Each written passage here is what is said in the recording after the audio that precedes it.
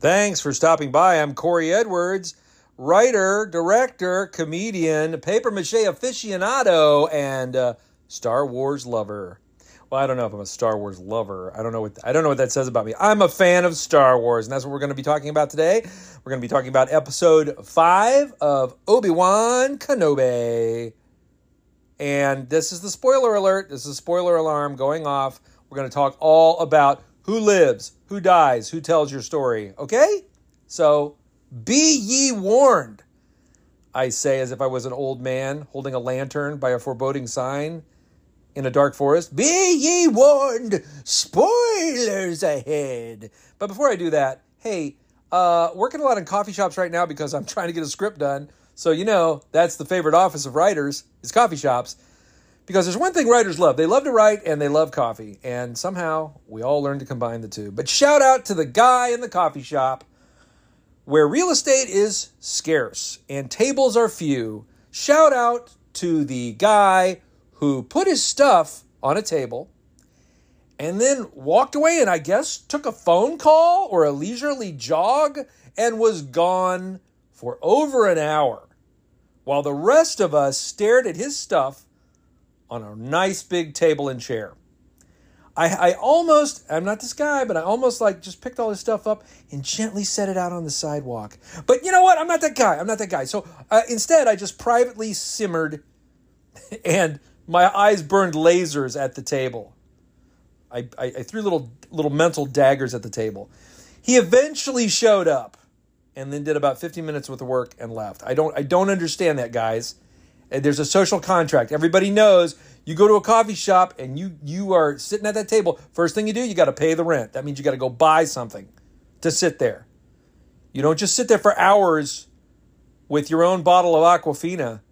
You buy a cup of coffee. But secondly, you don't set your stuff down and then go meet your friend outside and chit-chat in the parking lot or whatever was happening. It wasn't a half hour, guys. I'm not being a nitpicker. This was like 2 hours, an hour and a half. It was all afternoon. So, when I say shout out to that guy, it means I want to shout out at him. But also I want to give another shout to something interesting, that this week they released a trailer and images for a movie that's going to be on Netflix. It's called Blonde, and it is the imagined life of Marilyn Monroe. I don't know what that means. It means lots of fantasy sequences. Ana de Armas is in it. Nobody's complaining about that. And it looks like it's very artistic. Has an NC-17 rating. And apparently I read a little article on how the director and Netflix kind of fought about that, and the director won. And the director's quote in this article was, and this guy's name is Andrew Dominic, director. His quote was, it's not my job for the audience to feel comfortable. It's not my job to make sure the audience is having a good time. If they don't understand this film, that's their effing problem. That was the real quote I pulled. But he didn't say effing, but this is a clean podcast. So if the audience doesn't get it, it's their effing problem. I'm here to offer a counterpoint. If the audience doesn't like it, it's your only problem. It's your biggest problem, Andrew Dominic. Let me explain something to you, you adorable little doll baby who thinks that the world revolves around you. Listen, there are many art forms where you can be that self-indulgent. There's painting. You can make a sculpture that confounds people. You can write a song and put it out on a SoundCloud and nobody has to like it. You can even make people angry. But let's face it, film is a popular art form. It is a commercial art form. It is an art form that the backers demand a return on and that Netflix would sure like to see do well. And if you just end up angering people, that's not our problem, director. That's your problem. It really is. And if you're a writer or a director or a creative person and you get notes, you can't get angry at the notes. Or if you have a test screening and it tests poorly, or audiences don't respond to your commercial piece of popular art, it is not the audience's problem. Stand-up comics, if you tell a joke and nobody laughs, It is not the audience's fault. It's your fault. I hate to tell you, because I've had to learn the lesson too. Hey, sometimes they don't laugh at my jokes. Sometimes they don't like what I'm making. And I want to tell them it's their fault, but it's not. And this director has made some stuff. I mean, he's been around. He's the director of Chopper and The Assassination of Jesse James and longer title that I can't remember. So he's done some stuff, but it's like that just seems to be a really pompous, really arrogant statement to make. He followed that with, there's something in this film to offend almost everyone. Oh, good. Well, I guess one thing Netflix doesn't care about is offending people. We do know that. We do know that. And sometimes that's a good thing. Hey, let artists be artists. There's a fine line here to maybe play devil's advocate for this guy, maybe not give him a bunch of business. There has been a great deal of pandering to audiences, or when audiences dislike a sequel or a series of movies or the use of a particular character in a particular way, the filmmakers feel the need to acquiesce, to pander to that audience, to make the changes the audience, quote unquote, demands. So, it's a fine line. I'm proud of him for being an artist, but I wouldn't make that statement, especially right before your movie comes out. Just announcing to the audience, if you don't like this and it makes you angry and offended, that's your problem. So if you're making art today, and I hope a lot of you that are listening to this podcast are making art, just make sure to write that little note down and tuck it in your cap. It's not the audience's fault if they're not responding. There's something deep-seated that you need to unlock to make them respond. Your job is to get into the laboratory and get out all your test tubes and find that formula that makes the audience respond. That's honestly, that's the primary job of a filmmaker. So I don't know. Maybe he had a few too many drinks before that interview. Maybe he's feeling pretty cocky because he's got a movie that everybody's talking about right now. But that's another follow-up point. Be careful what you say in the press, because it's forever. And now apparently we all have our own press. We all have our own Twitter feed, our Instagram. So, it follows us everywhere. Little articles are written about us in social media, whether we're famous or not. It's happening. So just be mindful. So to Obi-Wan, we are going to listen to what my boys think about it. We're going to listen to our special guest. I've got a great guest this week. Excited to hear his thoughts. And I'm excited to talk about this episode because, oh my goodness, guys, the Force was with us. It was a great, big, sweaty, bacon-filled casserole of a Star Wars episode, guys. It had so much. As Stefan would say, this episode has everything. It's got Force pushing. It's got Vader. It's got lightsaber fights with your mind. It's got Haja, the con man. It's got a baby robot turning from evil to good. It's got it all. It's got it all. There were moments in this, and I watched it with my wife and 2 kids, and there were several moments where we all audibly gasped. It was good stuff, man. It was, we'll talk about it all beat for beat, but the highlights for me, and I did predict this with some of my other friends of the show, Mike Hornacek, Nick Flora, Jeff Houston, the people that have already been on. Mike put out a shout on Twitter, what do you predict? I did predict that we would see a certain somebody alive again at the end of this episode. I've already said spoiler alert. The Grand Inquisitor, he is alive. And I think the big thing we've learned in this episode and in this series is that if you get run straight through with a lightsaber, it's fine. You're gonna be fine. As my wife pointed out, well, it's white hot and it cauterizes the wound, so as long as you miss the vital organs, it kind of seals everything off. That's the beauty of the lightsaber. It cauterizes the wound. You don't bleed from lightsaber wounds. So we've seen a couple of people get run straight through. I don't think Reva's done yet. I think that she's got stuff to do. And oh my, what a twist for Reva. I've been fascinated by her, even as a straight-up villain. But now, the tables have turned. Oh, the Rubik's Cube keeps turning. There was a twist there. Maybe some of you smarter people saw it coming, that she was a youngling. She was a youngling, and we saw it was the very first scene of the entire series. The younglings running for their lives as Order 66 and Anakin gone dark side are running through the temple. It's the first scene they gave us. And now I know why. I did not see it coming. As I say, some of you smarter people might have, but wow, when they revealed that, it was not a fast gasp, it was a slow gasp. And the other big gasp for me was Vader stopping that ship in midair. He stopped it so suddenly, it wasn't even like it wobbled in the air. It was nightmarish to me. There was something that chilled me about how fast he stopped that ship in the air. Whew, wow. But it was a little switcheroo. We had an old switcheroo. And I'd like to think that Haja had something to do with that, even though we didn't find that out. But if you got a con man in your cave while you're getting the rebels together, I feel like the filmmakers could have said, the writer could have said, hey, maybe Haja has the idea for the old switcheroo, because he's all about switcheroos. He's a con man. Okay, that's enough of saying hello, and let's get to our guests, and let's get to our favorite segment about what my boys think as well, and talk about Obi-Wan Kenobi Episode 5.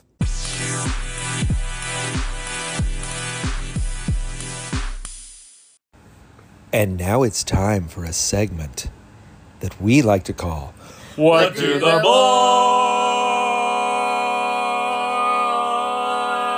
Boys Think? What do they think? Let's ask them, shall we?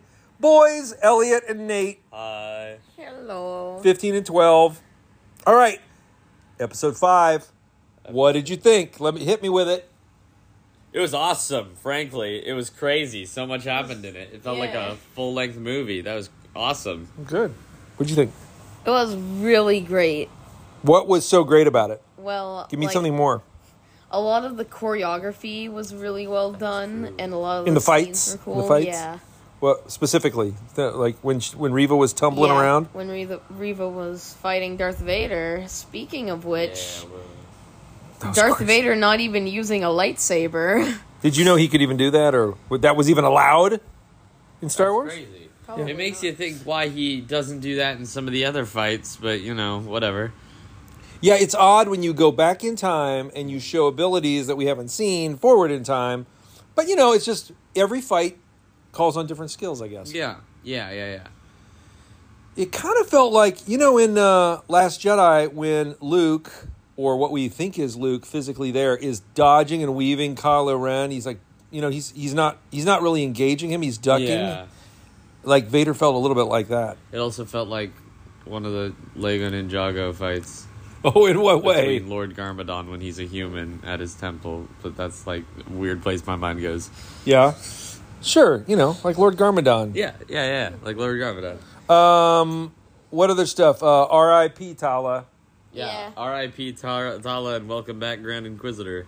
Yeah. And R.I.P. Carrier robot. Oh, yeah. Construction robot. Yeah. Were you sad to see him go? Yeah.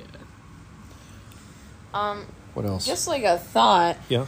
I noticed that this episode didn't have, any Leia. She was in, the first part, and then she was in the vents for the entire rest of the episode. Right. Well, we've been so focused on her, haven't we? And now she's kind of, she's just kind of there. She's kind of fiddled with some wires for a while and then turned For her a robot while. off. Yeah, for a while, and then For turned her an robot hour. off. It takes her as long to find those wires as it does for her to run away from She's somebody. like, where's Tala? And Obi-Wan's like, where's Tala? Where were you? Yeah. If you'd not taken so long with all those wires. Man. Yeah, I think when we were watching that scene, you guys started saying, wow, it's taking a long time for her to disconnect or reconnect these wires. She could have had, a problem or something she was struggling with. Yeah. I thought she was going to fight little Lola. Yeah, were you hoping for an evil Lola Yeah. fight? It didn't take very long for her to turn Lola back to good Lola, did it? No. Well, there's that chip. Yeah. There's that evil chip that is in the back of every robot. Just make sure you remove the evil chip. Yeah. Right? When you buy it at a shady store, you just gotta make sure you take off all the evil chips. Right. I'm bringing my robot back. You guys had an evil chip in her. So we were all wondering. We kept discussing and arguing about, is that the Grand Inquisitor from the animated series? Is he dead? He's not dead, but what? Is he dead? I guess he's not dead. It'd be weird if they tried to kill him again in this last part. Okay, he's kind of. Well, we all love that actor, so it's kind of cool that he's back. He's kind of become more of a force now. Yeah, that was like, remember 3 shows ago when we were saying, he dead. Yeah. He not dead. He not dead, I guess. But, like, why he not dead? Yeah. Revenge. What else? What were major moments? Think about major moments. Hit me with a couple of major moments where you gasped or said, "Oh my gosh!" Anakin killing kids. Oh, yeah. And silly Anakin doing what Anakin does, killing children. Yeah.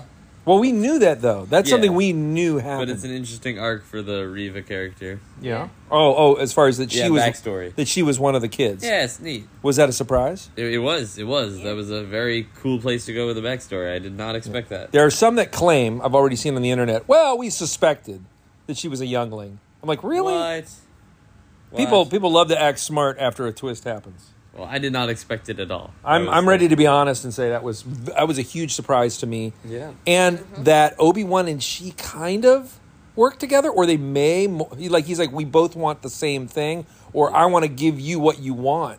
Yeah. Like that she wants revenge on Vader was like a crazy reveal. Right? Yeah.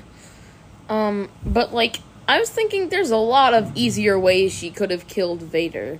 Like, she could have put the lightsaber to his back and then turned it on. That would have had him no chance to force stop it. You saying she came up behind him with a big swing, giving him every opportunity to kind of force stop her. Yeah, and then, again, she could have killed him that entire time when he was pulling down the spaceship. Right. Was that a surprise to you that Vader could do that? Just stop I feel like a spaceship in midair? Yeah? Yeah. Oh, no. We saw Darth Vader do that in Disney Infinity. Oh. Well, we saw somebody else stop a spaceship in midair. We did? Rey. In Rise of Skywalker. That's how Chewbacca died, but didn't die. Oh, yeah, right. Wow, that was supposed to be a big moment. You're Sorry, supposed to remember. my bad. That movie, yeah. And then it was pretty sudden and startling. Not only did he pull the ship down, but he rips the side of the ship off with the Force. Yeah. And that's what you're talking about like, well, wait a minute. In New Hope, Empire Strikes Back, Return of the Jedi, he never showed that kind of power. In Empire, he's walking in on the Millennium Falcon flying away from Hoth, and he's just like standing there. He could have pulled it back. Well, maybe it was when he walked into that docking bay in Hoth. I think what they're hoping we believe is Falcon was already full speed in flight, leaving. It was like 100 yards from him, already on the way out the door. I guess. Again, as we've discussed before, like. Has anybody written definitive rules down for the Force? Because we kind of can change them, it seems like. Keep making stuff. What else, Nate? Anything else that you... what did you like that you were like, I'm so glad that happened? Anything? Nothing else. Construction Robot. You liked Tala. Yeah, but... Oh, no, you didn't like her dying. You were sad to see her go. I know you guys are big fans of her. Yeah. Thermal detonator. Yeah. Blows up. Why didn't she just throw it? I know. That seems like it would be so much more practical. Yeah. I don't know. It's, as you said earlier, well, the story needed it to happen. It felt, I think with the war stuff of them running through the caves and all the handheld camera, it feels like they're trying to get a little bit of that Rogue One feeling. A little bit. That it's more rough and tumble.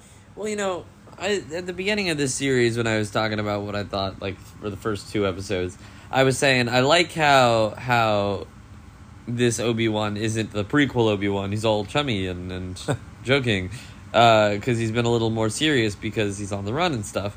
And I was kind of expecting him to get, like, a little bit more into that. Like, even when he's older in A New Hope, he's still kind of a little whimsical and saying things. He's pretty serious throughout the whole thing, and he's kind of like, I want him to be a more fun character. You want him to lighten up at the end? It's getting to like the very, very end, and I was expecting him to be a little more of a fun character to watch. Well, I wonder if this whole, this is a time of heaviness for him in his life. I don't know that they'll allow him to get lifted. Maybe at the end, is there a happy ending to be had for this series? What is the happy ending that you feel like we'll have? Leia goes back to her parents. What about Luke? We see that Reva. Yeah. Way to go. What's his name? Haja. Way to go, Haja. I give you one thing to do. Hang on to this communicator. Oops, I dropped it. and kind of busted it. Well, he said, "Hang on to this communicator, this lightsaber, and then another thing." But... Yeah, and the blaster. He's like, hey, 2 out of 3. So Reva knows where Luke is. Yeah, and but she's got a hole in her through her belly. But apparently, we know from the Grand Inquisitor that a hole through your chest doesn't mean you're dead. Right.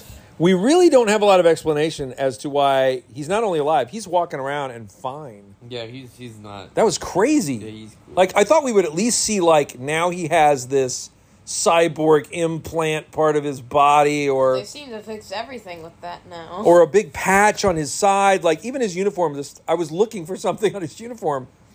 So I don't know. Maybe we'll find out that they cloned several of those guys and they send them out. Like, we still haven't found out what's going on with those Jedi in those, like, yellow tanks. Yeah. What? Maybe it's just, like, a really messed up tomb. Yeah, Obi-Wan said, I know what they're hiding down here. It's not a treasure trove, it's a tomb. It's a tomb. I mean, it could have just been, this is like a trophy room. They just wanted to freak us out a little bit. It just felt like that's a lot of effort to show that. Yeah. They went to a lot of effort. They had actors there. They had a giant set. There's a whole building. Why not pay that off? So I think there's got to be something else. Well, it's not like they could all, like, come back to life, because, like... All right. They're all dead. All right, well, I don't know. I don't know if they are. They're in this weird suspended animation.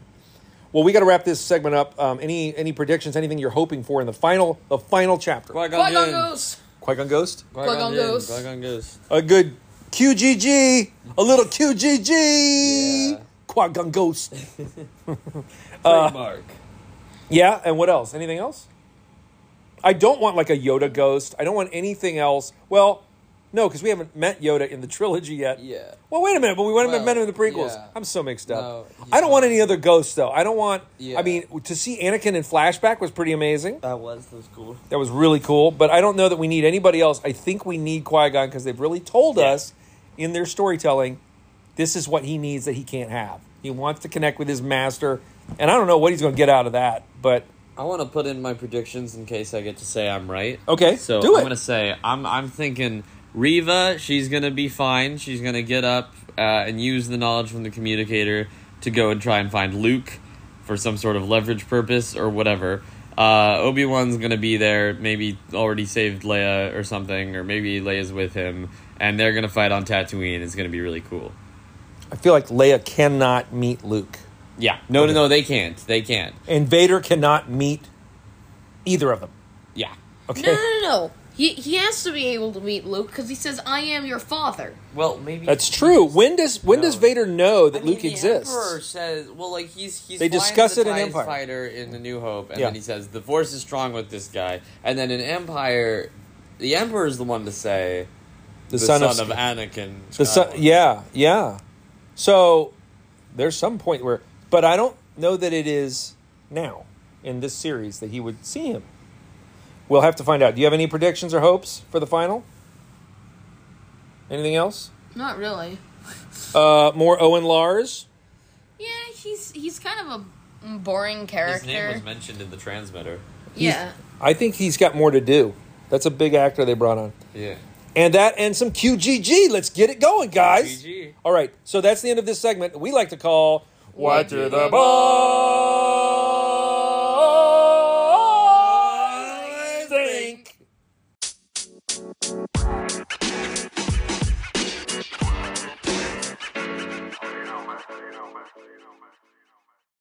My guest on the show today is an actor. He's a YouTuber. You might catch his show, Show Me Cinema, on the YouTubes.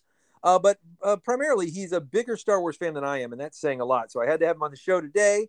Matthew Emerick, welcome. Thanks, man. Hey, that really means a lot to me because I know that you've been a Star Wars fan longer than I have. Right. So, yeah, that's really saying something. Well, you I think our first interactions, you dug deep into the nerdiness and the nerdiest trivia that I could imagine. And so I thought I had to find out what Matthew thinks. First of all, to give let's take a snapshot. I know we knew each other in LA, but now you're in a different part of the country. What's the Star Warsiest thing in your house right now that's on the wall? Maybe impress me with something. Oh, this is hilarious because we literally just got a call from Michael's for some fine art Star Wars that my wife purchased somewhere, and we paid. I don't know if you know this, but to frame art is like more expensive oftentimes than the art itself. Yeah. So it's this beautiful. I got one for each of the original trilogies. So, or each of the original trilogy films. So there's one for A New Hope, one for Empire, one for Jedi, and we're supposed to go pick it up like this weekend, and it's all custom framed and everything. So that's the current big thing. But I have a soft spot for my Darth Vader helmet that I got from Sharper Image when I was like 14. So, and whenever I want to put that on and scare my wife, that's usually my go-to. That's great. That's great. And boy, did we see maximum Star Wars Darth Vader helmets this week. We're catching up on episode 5. But what were your impressions in general of the series as you started to watch it to now? I mean, has it met any expectations you had? Yeah, so I think it got off to a really strong start. I thought the first episode was excellent. Overall, it's just really great to see Ewan McGregor like having a good time. Like you can just tell that he is just thrilled to be back in the role, thrilled to give another crack at this iconic character.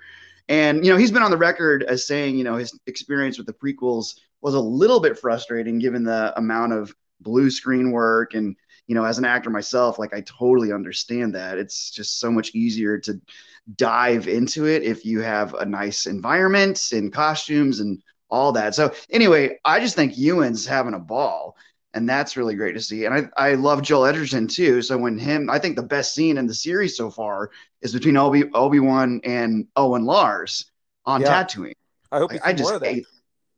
I agree. And I kept on wondering as we're watching the episode last night, I was like, when are we going to get back to Tatooine? I mean, we haven't even seen Aunt Beru yet. That's bound to happen sometime, right? Yes. So I don't know where they're going with that, but we saw that last little shot of baby Luke sleeping on the bed or whatever. So, and I guess Reva, I don't know what they're going to do with her tracking that down. I really have no idea. I'd be kind of interested to hear where you think that's going. But to answer your question, overall, I'm having a good time. I mean, I definitely have issues as well, but we can get into more of that later. Well, it ebbed and flowed for me. As you say, it was a great start. I think now, as I've got the perspective of 5 episodes, episode 3, when they were in the mining planet, where it's just them walking down a dirt road and then riding in the back of basically a pickup truck. I was like, what are you guys doing? I was not. I wondered, it almost felt like they didn't even need that episode. I know they had to connect some dots, but everything else since then has been better and better. I thought this one was had some breathtaking moments in it and some big twists and big reveals that I did not expect. But I was starting to wonder if we were ever going back to Tatooine, if not for just an epilogue. But it seems like this episode felt like it could have been the end of the series. For most of the hour, I'm like, oh my gosh, this feels like the end of a movie. And now we got one more beat now. We got one more, she knows about Luke. Right. Well, do you think that Vader and Obi-Wan are going to meet up again for like a final showdown? I think people are going to feel cheated if we don't, because like their only real, I guess they had an altercation this time, but like their only real saber cross was in that same episode where they're like in a rock quarry somewhere, and it was kind of a pathetic fight. So I think they really want us to want another one. Right. But I think that what I wasn't expecting was, we're in this cave, this like rebel fortress kind of cave. I mean, it wasn't a fortress. It's kind of the beginnings of the rebellion, but there were like 6 people in there last episode, and now it's like this huge crowd. So the scope of the episode got really big. With all these people having to get out of there. And it was interesting that Leia wasn't she's been the focus of almost every plot of every episode of like getting her somewhere. And now she's kind of a sidekick, kind of an afterthought. And it's more about Vader and Reva and Obi-Wan kind of in this triangle of revenge. And we had a lot of war stuff as the troops came in. We also had, I feel like in other episodes, we had like 3 or 4 stormtroopers. So now we have a lot of bodies moving in through this episode, like a lot of troops, a lot of good guys, a lot of bad guys, and it felt big. And with the handheld camera work, it got a little Rogue One, I thought, which I liked.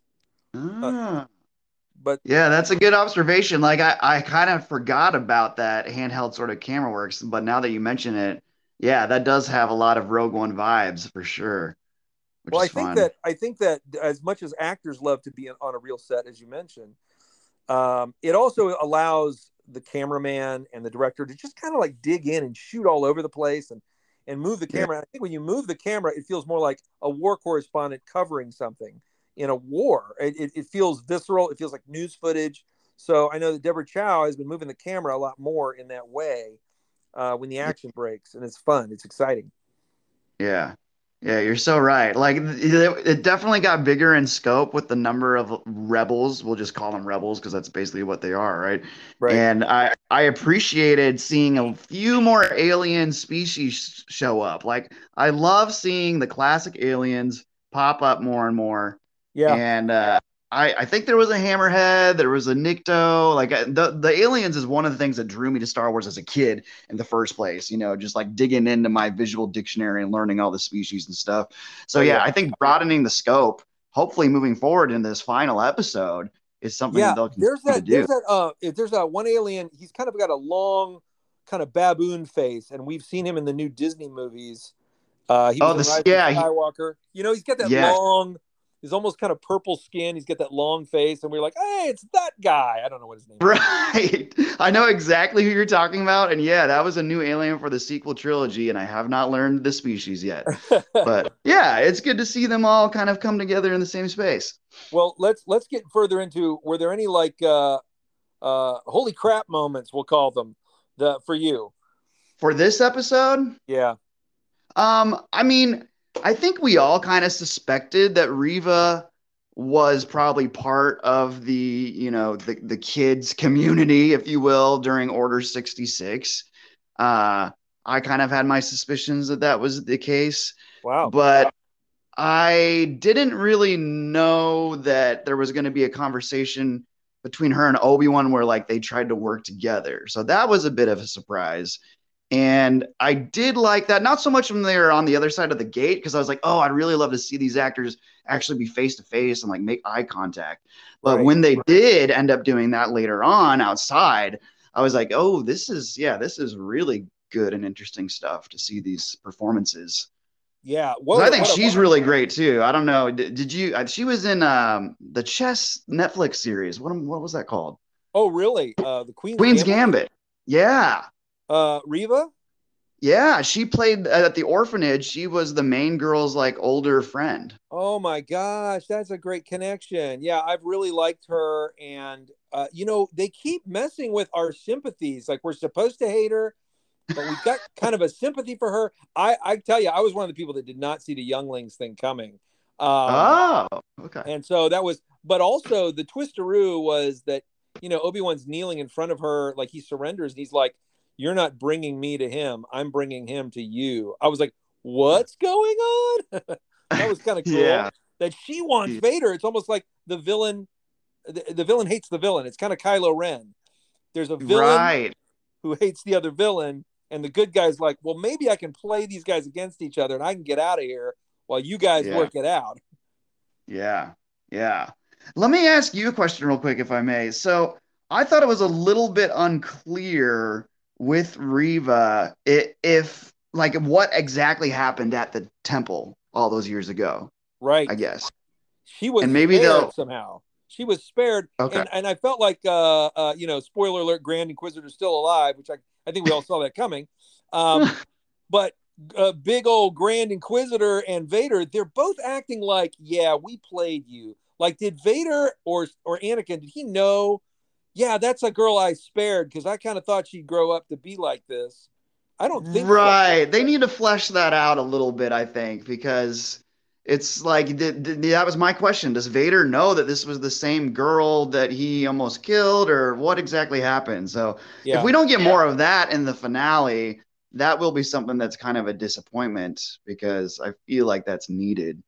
Well, speaking of Anakin, I had no idea. People had hoped we got Hayden Christensen back, but are we going to see him? Are we going to see him in his former glory as Anakin? And boy, did we see a lot of young Anakin right there with the rat tail and training.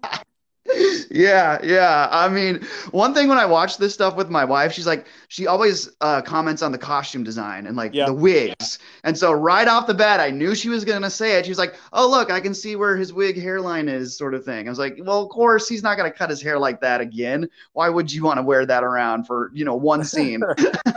Well, my kids are so savvy. They were like, is this a look-alike? Did they de-age him with digital? I just think they might have taken some wrinkles away, but Hayden Christensen, he's got some age on him now, but they were able to make him look somehow like he did. I'm not like a crazy, I'm not a big fan of the prequels. I've made no secret of that, but this kind of made me feel warm and fuzzy inside to see the two of them together.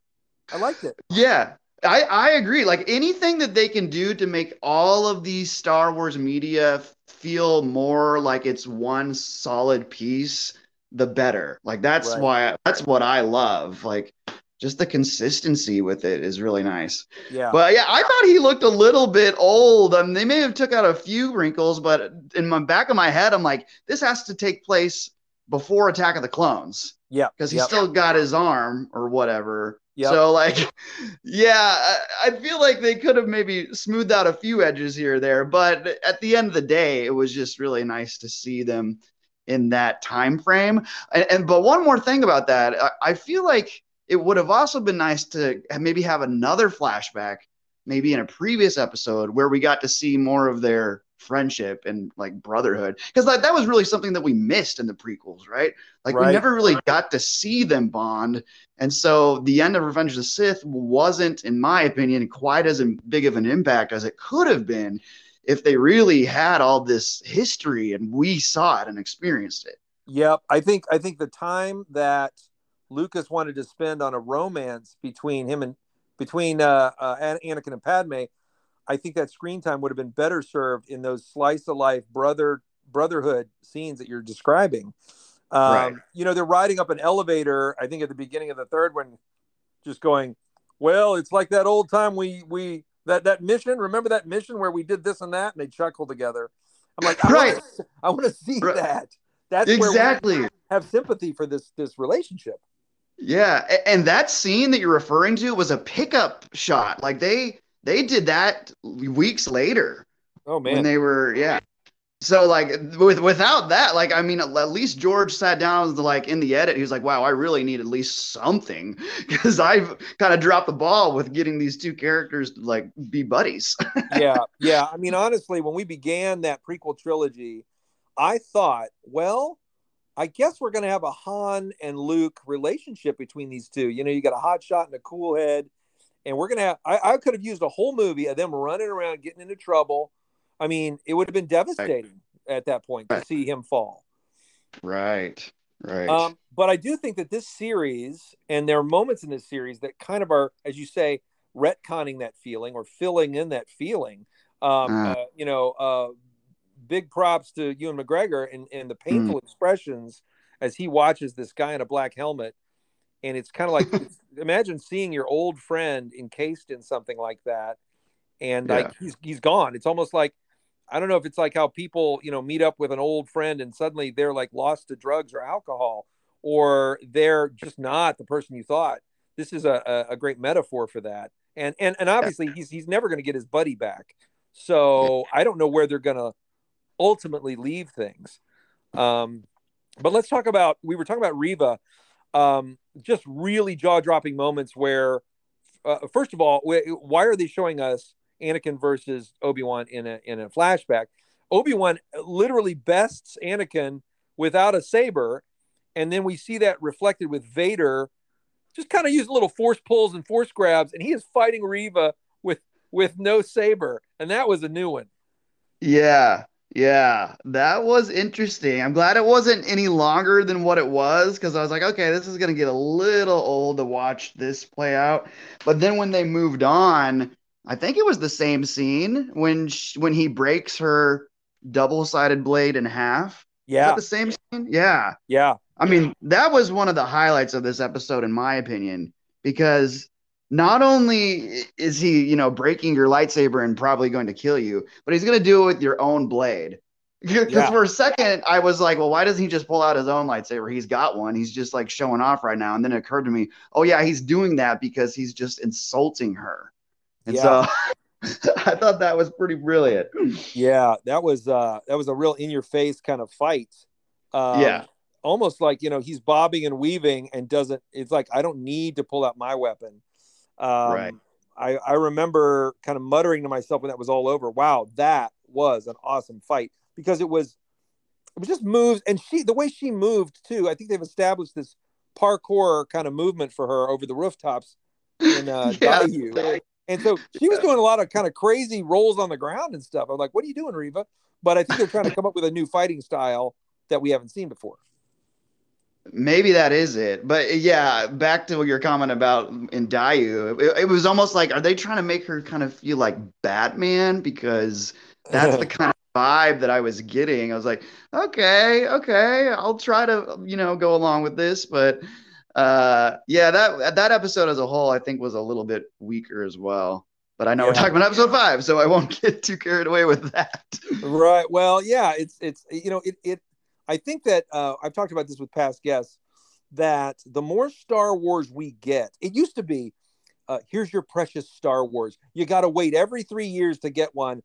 Right. And I think we were real selective about, I mean, there are things in the original 3 that you can like and not like, but now we have such a fire hose of Star Wars that I think we can allow ourselves to like a little bit of this and not like a little bit of that, and like, hey, that part of the buffet table is not for me. Right. And it's okay, because we know we're going to get more. We don't have to be. Yeah. I was a little kid gloves with my Star Wars. I loved just about anything I was given as I grew up, because I was just so excited to get more. But I think now we can be a little choosier, and it's okay to be critical, and and I think that I think that in this era of hyperbole that social media, Yeah. excuse me, social media has taken us to, man, we either have to love or hate something, and we have to love it all or hate it all. But I think there's a way to like love a lot of parts of this, and I'm having a great time watching this. But I'm also like, a day later, I'm like, well, wait a minute. Well, how can Vader grab one ship and then the other ship gets away? The rules of the Force, ever in motion, are the rules of the Force, is what I have to say. I think he was Right, and like exhausted. with that ship situation, it's like, so who was piloting the first ship, and are they just like sacrificing themselves to the cause? Because there's no way they're getting off planet now. Right. I didn't even think about that. I would say I was startled by how fast he stopped that ship in the air. It was freaky, and then he rips it apart. Yeah, yeah, and they also kind of already did like the double tricky ship move in Rise of Skywalker. So Right. like, I like it okay once, but I don't know if doing it twice that quickly back to back really worked for me. Right. But yeah, it goes back to what you're saying about picking and choosing. And I think, yeah, with social media, it's just, you got to either love it or you got to either hate it. And there's just no room for nuance anymore. And that's really a shame, because like, you got to be able to have fun with it, and realize that you're not going to love it all, and Yeah. nothing's going to be perfect. So Well, I do like that Haja came back, because I love me some Kumail Nanjiani, but then I feel like there could have been so much for him to play with. Like, he's supposed to babysit Leia. Leia doesn't want to be babysat. She's doing the work. yeah, She's trying to get the yeah, door open, and all he does is kind of stand at the bottom of the vent and say, well, she's working on it. And I feel like, wow, that's a big opportunity for him to crawl up there and maybe not get where she can get, but he's handing her tools. He's reading the schematic. They're bickering at each other like like a little lethal weapon, where she's saying, don't tell me yeah. what to do. And they just kind Uh-huh. of left that. Yeah. Wow, Corey, that's great. Yeah, because like you said earlier, Leia didn't really have a whole lot to do either, so that would have solved that issue entirely. Well, But I don't know. even my kids were saying, wow, she is finding the right wire for a long time. Right? And then when the little robot, the little Lola droid shows up, she doesn't have any trouble locating like the nefarious little dot inside of the robot. Like that took her 2 seconds. Yeah. Well, yeah, when Lola became like a red-eyed evil robot, I thought, wow, this is going to be a real moment where her little childhood buddy, her little pet, she's got to fight it, or she's got to like somehow. No, it's maybe about 5 seconds. She finds the evil chip and pulls it out. I think that could have been a real moment because Obi-Wan has been telling her, not everybody is trustworthy. She's always head first into it. Oh, come on, it'll be fine. And has relied on this little robot. And it's kind of like, wow, even your best friend can betray you. I mean, there's a little theme that can be pulled there, but it's just like, nope, that's just a machine and you can pull the plug and it's no problem. So I don't know that Lola stayed evil long enough for us to even care. True. Hey, what do you think about the Leia character and the little actress and all of that? Well, I think it was good that she didn't have to run this week. That is true. I do like her. I do like her, though. I think with a lot of child actors, it's whose hands they are being put into. And I think for little intimate moments, especially with her and Ben, it's been really sweet. And she's had some really genuine moments. And I think she's a cutie. But there's other times where she has to give exposition and speeches, and I'm a princess. It's like, let's be careful. Yes. You get into that child actor territory where they're just kind of reciting. But I think for the most part, I really like her. Yeah, I think I would agree with pretty much all of that. And the one thing that I am worried about, though, like I love to see the nice moments between her and Ben, but the more and more of that happens, the weirder it gets with episode 4 and the whole transmission that she sends to him through R2-D2. Right. So I guess, like, do you think, I mean, how are they going to work around that? Is he going to mind wipe her with the Force, or are they just going to say, oh, she's so young she forgot? Well, I think it's problematic that she starts in episode 4 saying, for years you served my father in the Clone Wars with no personal connection. But for a while, when it first was revealed this was a Leia rescue story, I was excited because I thought, wow, that really informs a lot more of why she would go to him years later. That he's one of the safest guys she knows. But you're right, we don't have a line in episode 4. And I think George is done tinkering with the movies. Otherwise, he'd get back in there. And you know what? Can you imagine the outrage, though, if like Disney decided to go back in there and start tinkering around? I don't know if they legally can, but wow, that would really get people fired up. Well, look, I mean, the truth is, when George made these movies, as if I know him, I mean, he had no idea how far it would go, and we're all just trying to kind of back into the timeline as best we can, I'm sure. But yeah, it is a slippery slope here. I do like that she and Ben have some kind of connection that that we can feel a little tug of that later. She really doesn't get any screen time with Ben in A New Hope, of any kind. I was going to say, while we're talking about that Leia hologram, my whole pitch, when Carrie Fisher passed away and they had one more movie, Rise of Skywalker, what is JJ going to do? My prediction was that they could take some of her footage, and the last time we see her on screen she would be transmitting to Rey or the Rebellion or somebody as a hologram. And as she's transmitting, her ship is hit or she's hit, and the hologram disappears, and she would like go out the way she came in. I just thought, wow, we would love to see an older Carrie Fisher saying goodbye in a hologram. Like full circle sort of thing.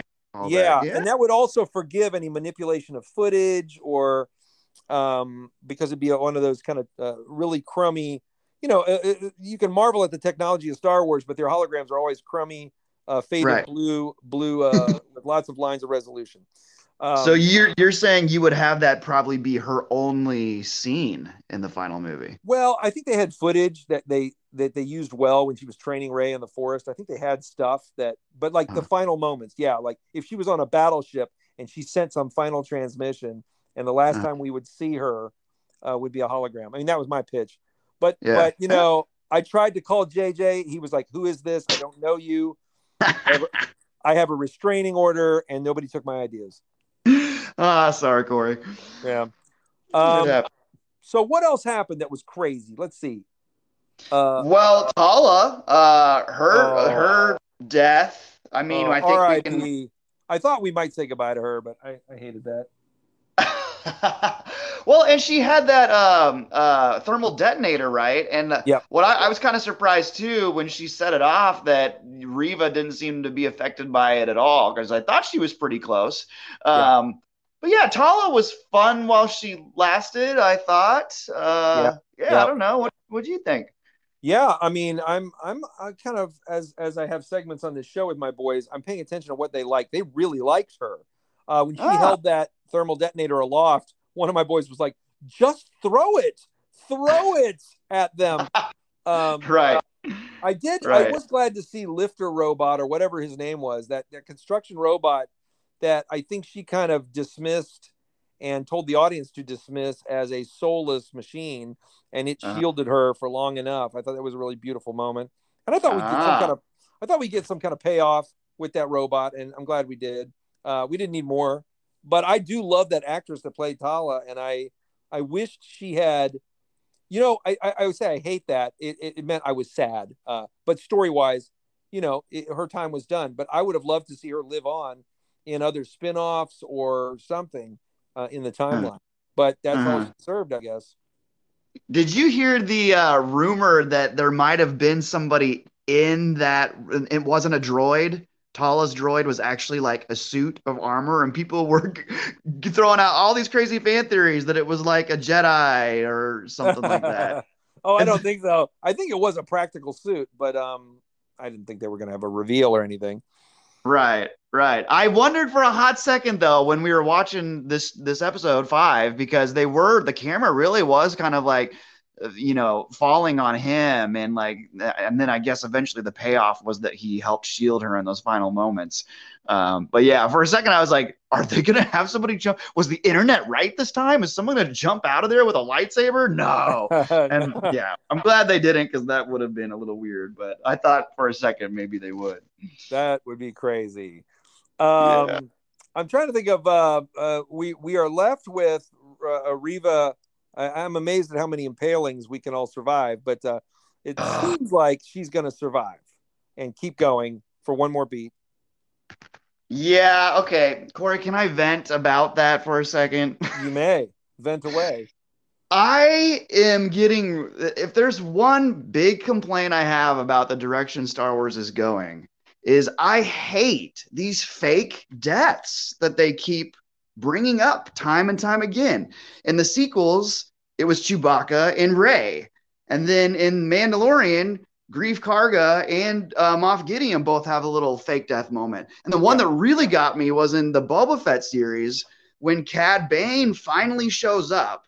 And I don't know how invested you are in the animated series. It took me a while, but I finally it grew on me. But Cad Bane is an awesome villain. And if you're going to bring him into live action, you better keep him around.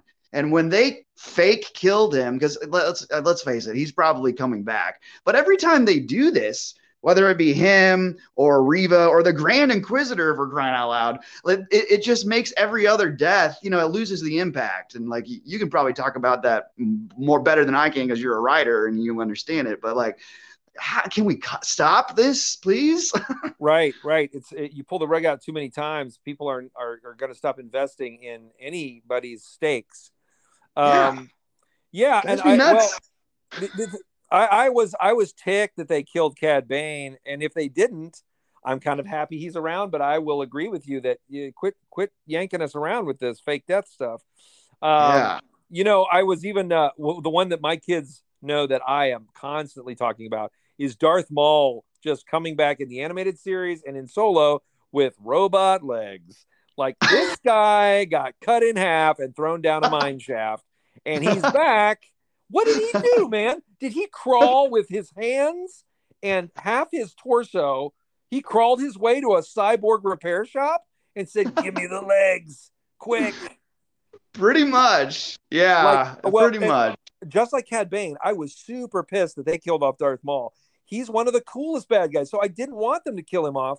But as you say, you can't make people like eternally recover from stuff. Right. Let's let deaths be deaths. I agree, and I think amazingly, JJ was one of those guys that would introduce characters in some of his movies and kill them off. Really, Joss Whedon also. There are some of these guys that they will introduce even a major actor playing a character and kill them off just to let you know that nobody's safe. So that can have a great opposite effect. Walking Dead is one of the scariest shows because we all know now, if you watch Walking Dead, nobody is safe. It doesn't matter how major of a character they are. And that makes you, put you on edge all the time. Yeah. Well, and same thing with Game of Thrones, right? Like within the first season, you lose the Sean Bean character, whose name I'm forgetting right now.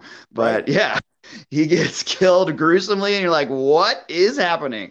I think that you can do that. Yeah, I think if you do that up front with one major character, that's all you need. And I'm speaking from one finite story. I'm remembering the very first Mission Impossible, they cast Emilio Estevez as one of the team. And he was a pretty big actor then. He was leading movies still. And you're like, oh my gosh, look, it's Emilio Estevez. And spoiler alert, it's an old movie now. He's killed in the first 10 minutes, like mercilessly. And that, so if you do it right, you can keep people on edge, but you can't bring them back from the dead over and over again, as you say. Right. Well, and are they even going to explain how the Grand Inquisitor survived? I mean, he took a lightsaber to the gut. Like, it's just like, are we just not going to address that at all? So that's something else in the finale that, you got to do something. Can we get some detail? Yeah. I think he walked in at the end and went, missed me.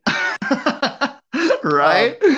And again, like you said, like I love all these characters, so part of me is happy they're coming back. I mean, I think that actor who's playing the Grand Inquisitor is just brilliant. He's chewing the scenery like any other Shakespearean villain out there. Like, it's great. But yeah, quit yanking us around. Right. Well, I'm glad to see that actor back. And I think that we could use more of him. But yeah, it was just so weird. It's like so how? Because I think that even in this kind of fantasy science fiction, which is very broad, and there's a lot of mysticism in it, you can jump over. I know that I'm sure most of us don't really like that they demystified the Force with midichlorians. So we don't like a lot of specificity, but what we also don't like is really a lot of obscurity. Like in, I think the biggest problem that the more I chew on, the moments in Rise of Skywalker, or the direction of Rise of Skywalker, is that they bring the Emperor back and say somehow he is back, and they never give us like any reasons, and then they're like, somehow he has a fleet of 1,000 Star Destroyers, and just it became almost like a very simple child's fairy tale. Like, don't worry about it. So we do need something when somebody is conjured back to life or out of an injury. Right. And it is weird because you wouldn't think it would take a whole lot of time. And like, I know JJ's got to be mindful of the runtime, but apparently the story is that version of Palpatine was a clone. So why can't we spend just a few minutes talking about that? And maybe they did shoot something like that and got cut in the editing room. I don't know. But yeah, I would agree. That poor movie, I remember thinking before it came out, what in the world would I do if I was in JJ's shoes? And I came up with a list of a couple things, but, at the end of the day, I was like, I would not want that job. And if he does anything remotely entertaining and somehow pulls this off, I would consider that a grand success. And I really enjoy Rise of Skywalker quite a bit. But you're not wrong when you point out, well, we probably could have explained these details a little bit more or had a better idea before the trilogy started where it was going to end up. Well, yeah, I think there's so much of Rise of Skywalker that is so entertaining. It is, you asked me as a writer, it is a fine line between giving the audience just enough information so they can just kind of roll with it. And then sometimes I've had problems with the script and I've said, you know what the answer is? Just take away information. So sometimes you just have to know when to do it. And sometimes you take information away from the audience, or sometimes you just take information away from that character. So that sometimes it's a problem when everybody knows too much. So if you like suddenly make sure that one person didn't know this other thing, you have a lot more room to play with. But here with the Inquisitor, yeah, I think we need some details, because if we never get any, it'll drive us crazy. And then they'll have to write some fan fiction short story of his 20 minutes, kind of like Boba Fett. Like Boba Fett is the ultimate fake death, as you say, as you complain about. Yeah. Yeah, he was the first one to do it. So, I mean, I guess he gets a little bit of a pass because of that.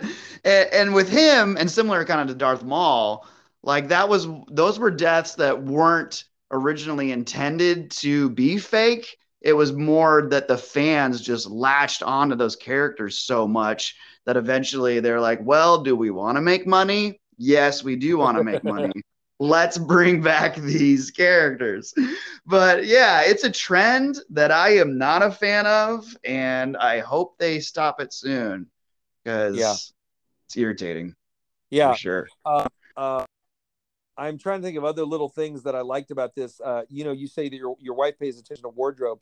I have been noticing the changes in Obi-Wan's wardrobe as he went from bedraggled drifter to fully formed Jedi again. Last episode, he was kind of in a nice form-fitting little vest that kind of squared his shoulders. And this time he's seeing like a box of lightsabers from the Fallen Jedi, clearly. And then he picks up this dark cloak and ends up wrapping himself in this dark cloak. So he kind of has a dark kind of vibe at the end of this episode, this top coat that he wears. I thought that was interesting. I'm not sure what they were going for, but suddenly he's kind of got a little darkness in his wardrobe. And the other thing I noticed that he did as an actor, I think it's right before the final fight, he's trying to decide, how are we going to get out of here? He kind of sits back, and I know Ewan has been great about mimicking Alec Guinness's mannerisms. He does this little beard twirl. He kind of puts his fingers on the sides of his jaw, and he plays with the side of his beard, and it jumped at me. I was like, oh my gosh, that's Alec Guinness he's doing right there. So he's, they're every episode they have an opportunity to kind of segue him into the older guy that we're going to see. Yeah, I can actually see the scene in A New Hope when Alec Guinness is sitting there in his home talking to Luke, and he does that same sort of gesture with his beard. So that's a nice catch, dude. And Ewan's been doing his homework. Right. I think so. The scene that I kind of brought up earlier between him and Joel Edgerton in the first episode, man, those two must have watched A New Hope right before they started rolling cameras, because both of them are just channeling those actors so much. And that scene specifically, the cadence of their speech pattern is like spot on. And yeah, I would just bet you $1 million they probably just pulled up like one of the scenes on YouTube and started watching it right before they started rolling a camera or something. Well, and that's the stuff I love. I'm in agreement with you. I want more Joel Edgerton. I want more Owen Lars. I think to get an actor like him who has grown over the years since he took that part, man, let's not waste him. And I think we could move on to predictions that I didn't even know if we would get back to Tatooine, but it seems like as big as this episode was, they've saved Tatooine as our bookends. So maybe we get a little bit of Owen is going to kind of help Obi-Wan. And if they don't become friends, which I don't think they do, they come to an alignment or an understanding of fighting on the same side for something. Right. Yeah, they've got to figure out a way in this final episode to justify Vader not coming back. Because, and I don't know where they're going with Reva's, figuring out this information about Owen on Tatooine, because she finds that transmission or whatever. So I really, and I haven't sat down to really think about it, but if Vader knows Obi-Wan's alive now, like, he's not going to stop hunting him until he thinks he's dead, right? So they got to come up with something, and I don't know for the life of me what it's going to be. Right. This thing between Vader and Ben has got to end, so that that relationship can kind of go dead until New Hope. And what's cool is I heard somebody else bring up that when Vader senses him on the Death Star in A New Hope, he says, "I sense a presence I've not felt since," and then he doesn't finish the sentence. So I think that we are kind of filling in that into that sentence now, which will be interesting. Yeah. I think that we've got to protect Luke, but we've got to do it in a way that Vader never knows about, because there's no way Vader can know about either of those children. Right. Well, and that's pretty wild, because Vader came down in this last episode to the, Rebel cave planet, and Leia's like just on the other side of the wall. She's just down the hallway fixing the, dumb garage door opener. So it's like you guys are in super close proximity and have no idea. And of course, like Vader goes on to cross paths with her when she's a senator in the Imperial Senate or whatever. Like they established at the beginning of episode 4 that they know each other already, but it's just kind of funny to be like, man, how close has he come to bumping into these kids and not really realizing it? It is a small universe. It is a small galaxy. And I'm also trying to remember at what point Vader realizes he has a son, because we know in Return of the Jedi he didn't know about the daughter, right? But he may have known. You're right. You're right. He may have known about Luke because they kind of have a conversation about him in Empire, where the Emperor is like, the son of Skywalker must not become a Jedi. So I don't know that we ever have that aha moment from Vader, like, oh my gosh, I've got a son. Oh my gosh, Ben is training him. Like, we kind of were robbed of that. So I don't know. Maybe we do. Maybe we are allowed to have Vader know about Luke. I don't know. Yeah, what if that happens in the finale? That would be cool, but then it doesn't really work because why would he would then hunt him down? So yeah, I don't know. At some point, Vader finds out about Luke. I don't know when that is. Yeah, I think that the prediction we're going to have, I don't know what to predict. That's kind of great when I can't predict what this last episode is. I do think we've been given indications we're going to Tatooine. I predict more Owen Lars. I predict, doggone it, Qui-Gon Ghost has got to show up. Yeah, it's probably inevitable, right? They've been teasing us. They've been teasing us with, previously in the prequels, and one of the pieces of dialogue, out of all the dialogue they could pull, they pull Yoda saying, "Teach you to commune with your old master, I will." So I feel like that's going to be the final whatever chess piece that drops for Obi-Wan to say, I'm at peace, I'm a Jedi, I'm okay with waiting, or I've done my job, or whatever he feels like he is hollow inside about. Connecting with Qui-Gon will kind of be that final piece, and they may save it because, oh my gosh, Liam Neeson, and he said he's not in it.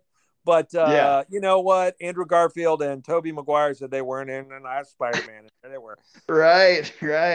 So you think it's going to be more than just a Qui-Gon voice? You think Liam Neeson's going to be there on set communicating to the Obi-Wan character? I feel like, yes. I feel like we're going to see Liam Neeson as a shimmering ghost, and it's going to be a breakthrough for Ben Kenobi.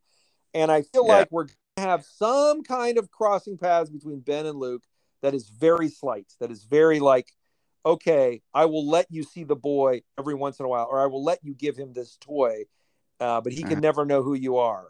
Or, there are little steps, and I think that we will see probably the death of Reva, but also the redemption of Reva. Like, there will be this glimmer of, I didn't want to be bad, but I had to get revenge.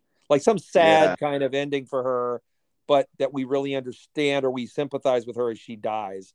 But I think you're right. Like, we want a Vader showdown, but I'm trying to figure out how that happens.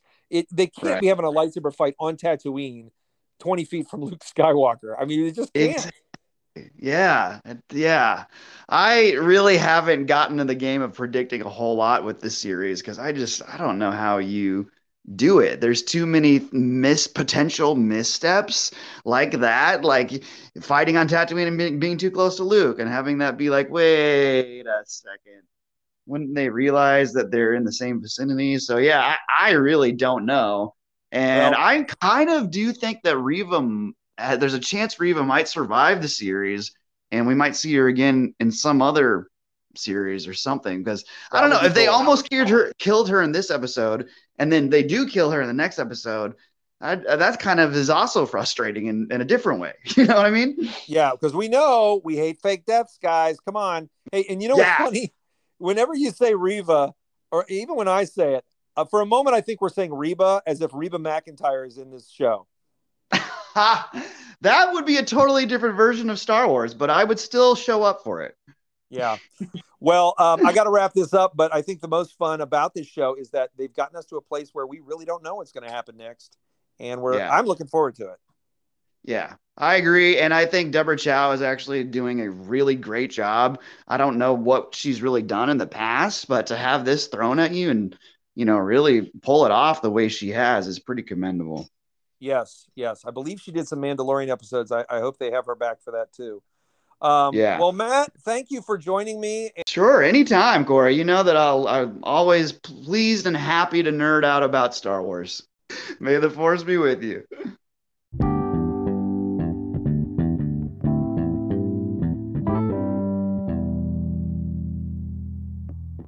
Well, that's it. That's our show. I would like to thank my guest, Matthew Emerick, for all his Star Wars nerdiness. And good luck with framing those original trilogy prints on your wall. And keep that Darth Vader helmet handy and polished up. Because it seems like Darth Vader continues to come back into the Star Wars world. We thought we lost him a long time ago, and he just keeps coming back. And so does Obi-Wan Kenobi. We're into the big finale, number 6. It's going to wrap everything up. I have no idea how they're wrapping this up, but I will have another very special guest next week to talk about it, that episode, and to talk about it all. I'd also like to thank my 2 boys, Elliot and Nate, as always, the 2 suns that orbit my Tatooine. And I don't know what my Tatooine is, but I'm sure the doctor can have it removed if it becomes inflamed. So that's it, and I hope you have a great week and a creative week for whatever you're doing and creating. We'll see you next week. I'm Cory Edwards. Thanks for stopping by.